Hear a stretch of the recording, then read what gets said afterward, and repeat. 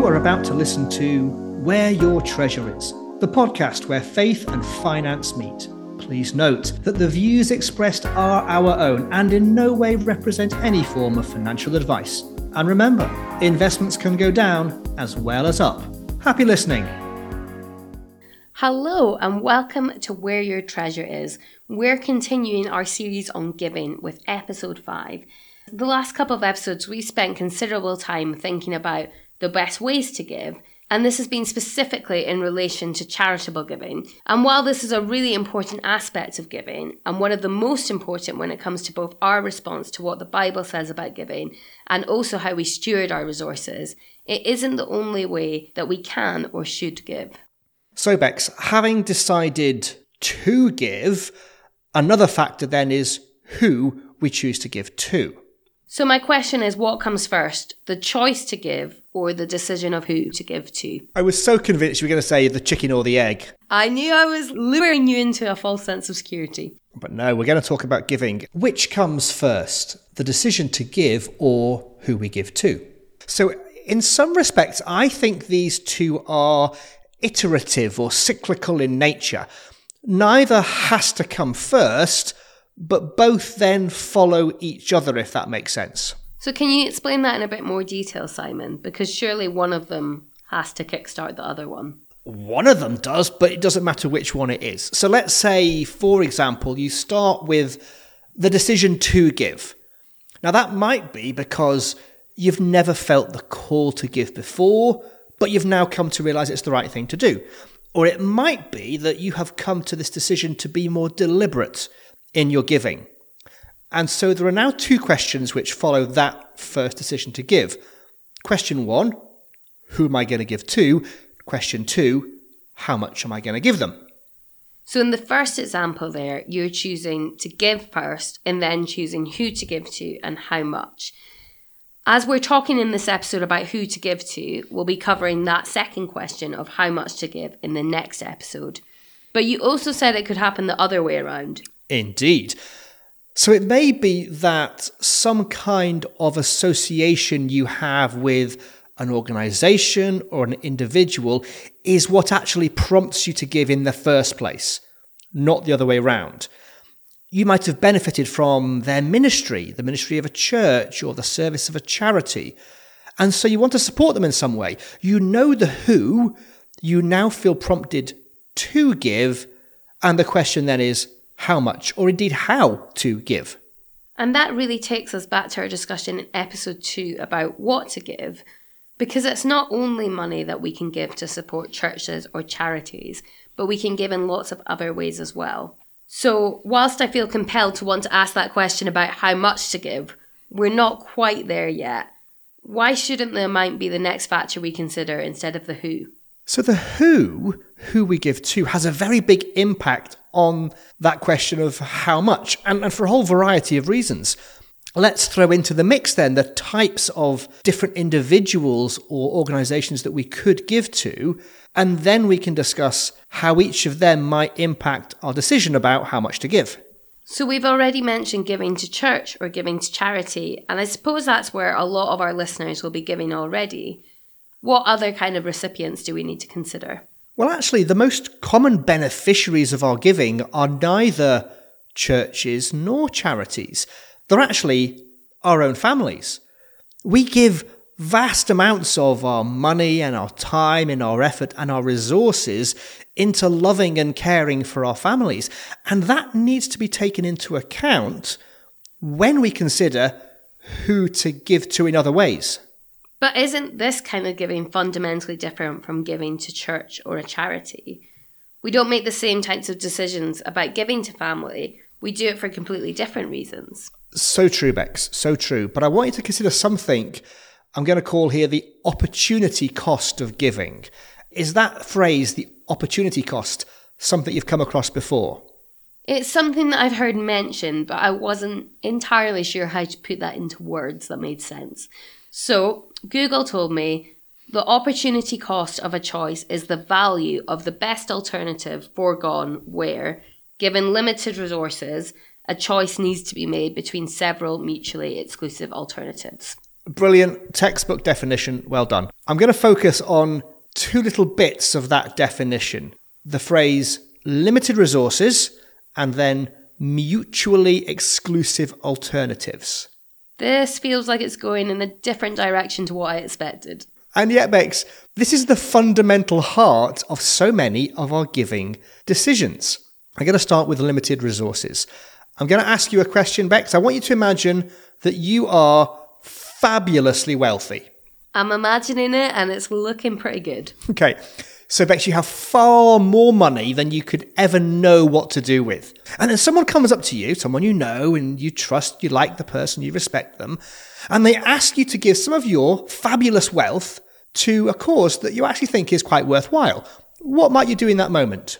Well, I would give them the money they asked for. I mean, if, like you say, I am fabulously wealthy and I have more money than I know what to do with, then of course I'm going to give it to that person. And we've spoken in the past about how giving away is actually very good for us personally. It makes us feel far better than just spending that money on ourselves when we've already got loads of stuff anyway. Okay, so then the very next day, someone else comes to you, asks you for money. Again, you trust them, you like them, it's for a good cause. What do you do now? Gonna write another check. I've got all the money in the world. Brilliant. So in this situation where you have unlimited resources, you could continue to give away indefinitely, no matter how many people ask you for money or even how much they asked you for. But to bring us back to reality, I am not in that situation, Simon. And I suspect that pretty much nobody is. Maybe the ultra wealthy could live that way, but the rest of us don't live with unlimited resources. We have limited, if not sometimes very limited, resources. So how is thinking about that relevant to today's discussion? For precisely that reason. Given that you, me, we all have limited resources, how does that change our approach to giving? If those same two people now approach you asking for donations to the same excellent causes, what might you do differently with this now more realistic, limited ability to give? Well, I suppose if I still want to give, I have to choose either between the two of them or divide the amount I can give between the two causes. And that's where we come to the second bit of the definition. Several mutually exclusive alternatives. You can't give everything to everybody. So those two approaches that you suggested, very sensible. Either you give to one and not the other, or you split the giving between the two. Now, I want you to consider how many individuals, organizations, or causes you have ever, during your lifetime, been approached by or asked to give money to. How many do you reckon there are, Bex? I mean, there must be hundreds, and the longer you live, the longer that list is going to get, right? Absolutely. I'm older than you. I've probably got thousands. Who knows? But the question then is, did you give money to all of them? No, I didn't, but probably for a whole variety of reasons. Some I didn't want to give to, sometimes I had nothing to give, and some I'd already given to in the past and felt like maybe I should share my resources a bit. And have you ever given, but then later on regretted that you'd given?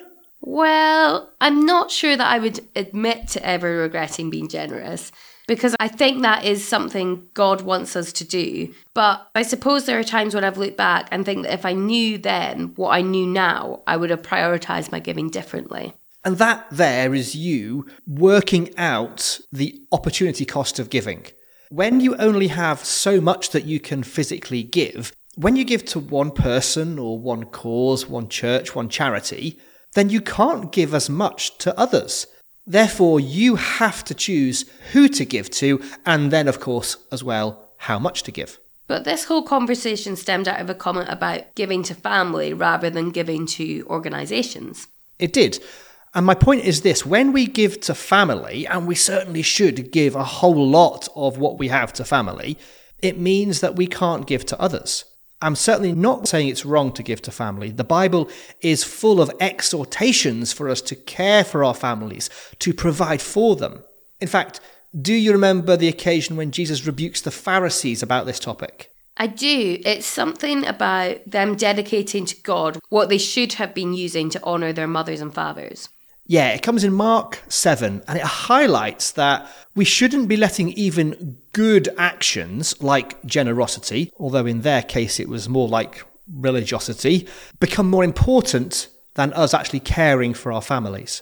So we have this issue where we might want to be generous. We might want to give more of our money and our time and our energy to good causes, and that might include the church. But we have to somehow balance this with our other responsibilities to family and to other causes we want to give to. What it comes down to then is not whether it is right to give or good to give to a certain cause, but whether it is the most important thing at that time for us to do. And how do we begin to go about choosing what the most important thing is? We have spoken in the past about having maybe a giving policy, a set of priorities or guidelines or rules about our individual giving, or perhaps our family giving. And I think that's a really good place to start. It doesn't have to be necessarily written down on paper or on a computer, but something you've thought about proactively. Now, individually, we will each have differences of opinions about how important different causes are. But in the heat of the moment, when someone is asking you to give, whether that's giving money or it's giving time or it's giving something else, having that policy in mind to fall back on is really helpful. So can you give us an example of the kind of things a giving policy might include, or what we should think about when we're forming that? Absolutely. So I have two rough types of giving policy. One is for money and one is for time. I'm going to focus here on the who you're giving to rather than the how much, which is part of the process, but that's our next episode. So in terms of money, and that's possibly the easier one to nail down, my family and I, we've chosen to give to the local church first. These are our first fruits. That's how we understand the biblical teaching. It's money that we've chosen to give away and which we then entrust to the leadership of our church to help grow God's kingdom. After that, we then support some Christian charities. And in fact, we only choose Christian charities to support on a regular basis. There are loads and loads of great causes out there. And the majority of the population, non-Christians, are more likely, in my opinion, and evidence seems to suggest this, to support charities that don't have a Christian ethos, just because that's more likely to align with their priorities. So as Christians, and this is our personal belief, we want to care for people in a way that introduces them to Jesus, which is more important than just the charitable or good work. And so we support charities that do this as part of their wider charitable work. And then after that, we then support individuals we know or who are raising funds for causes that are close to their heart, but aren't quite so important to us. So if that's your giving policy for money, what does that look like in terms of giving your time? Now, this one is less defined, but over the years, I've had to make some choices about how I spend my time. I'm sure we all do, and have come up with something a bit like this. So God comes first. That's kind of obvious, but what it doesn't mean is that church comes first. So I spend some of my time maintaining my relationship with God before everything else, even before family. But family comes next. I need to spend enough time with my family, my wife, my kids, to maintain healthy relationships with them. After that, I then choose to spend some time working. It sounds like an odd thing to want to do, but I need to generate an income to help support our giving choices, our family life.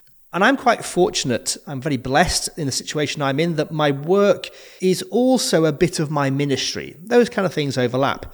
Doesn't overlap for many people. But I've been through times when I was working just to make an income, and I chose to do that. It seemed to be the right thing to do. After that, I then commit time to serve in church-related activities. Some of those on a Sunday morning or evening, some of those midweek.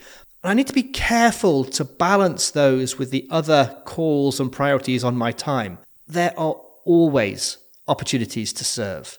And whenever I have to say no to one of them, it's because I can only give that time if I sacrificed it somewhere else. That's my opportunity cost. It's much easier to say no when you have this framework in place and you know that I can only say yes at the cost of something else, and I don't want to give up those commitments.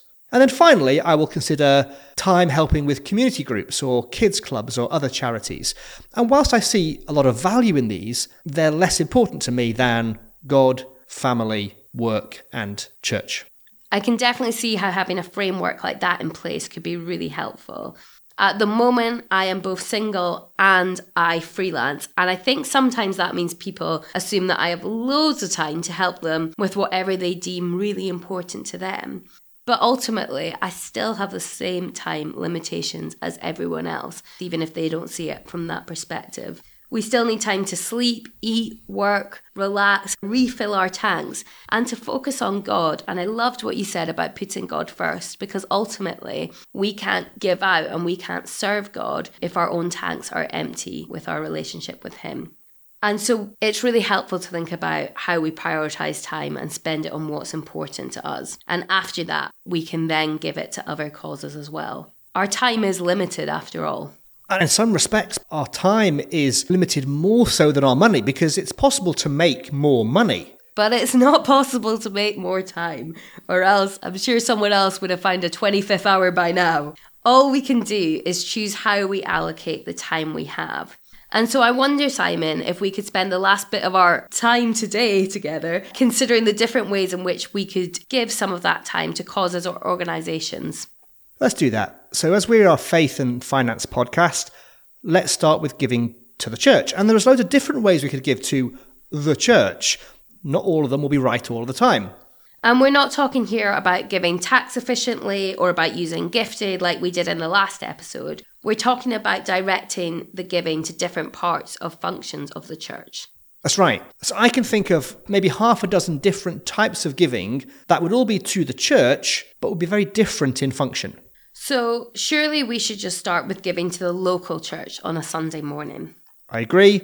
That should be our first type of giving, into an offering basket or by making a regular bank transfer. And that's for the general running and maintenance of the church and its ministries. So things like paying for the building, the staff, the heating, the teas and coffees, all of that sort of stuff. And biscuits where appropriate, very important, I agree. Amen. But then we might decide to make gifts to a particular ministry within the church. Maybe you're serving on a team and you decide to buy some supplies or a bit of equipment, or you even choose to make a specific monetary gift to that ministry.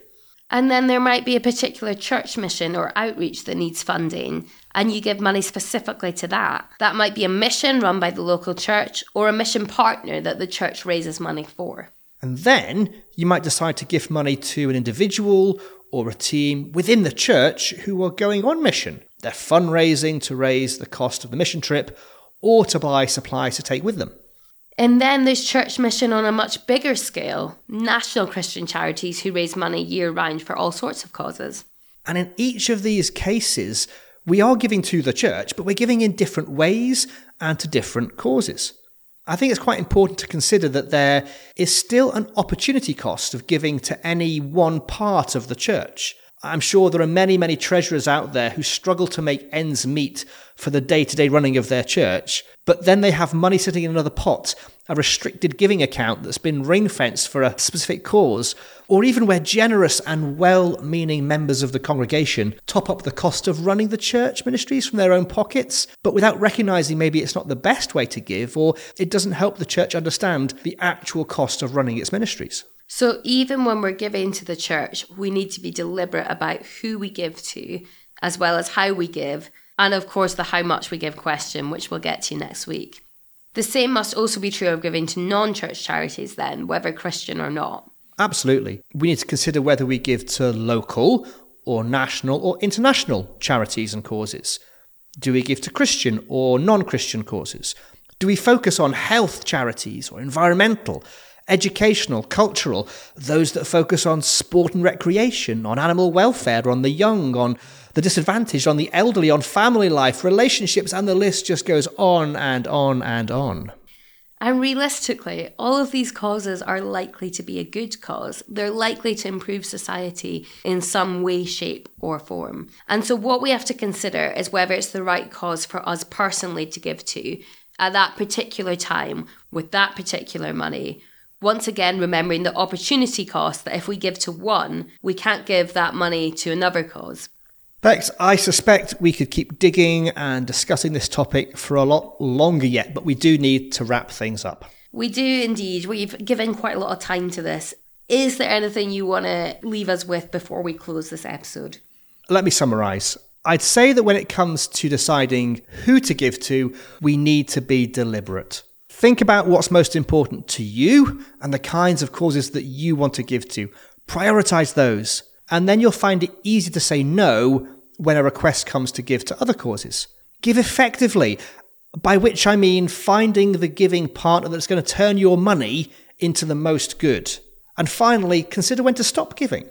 You might be giving to a cause that you used to care about, but don't anymore. Be free to stop or redirect your giving of both money and time to where your heart and ultimately the Holy Spirit is leading you now.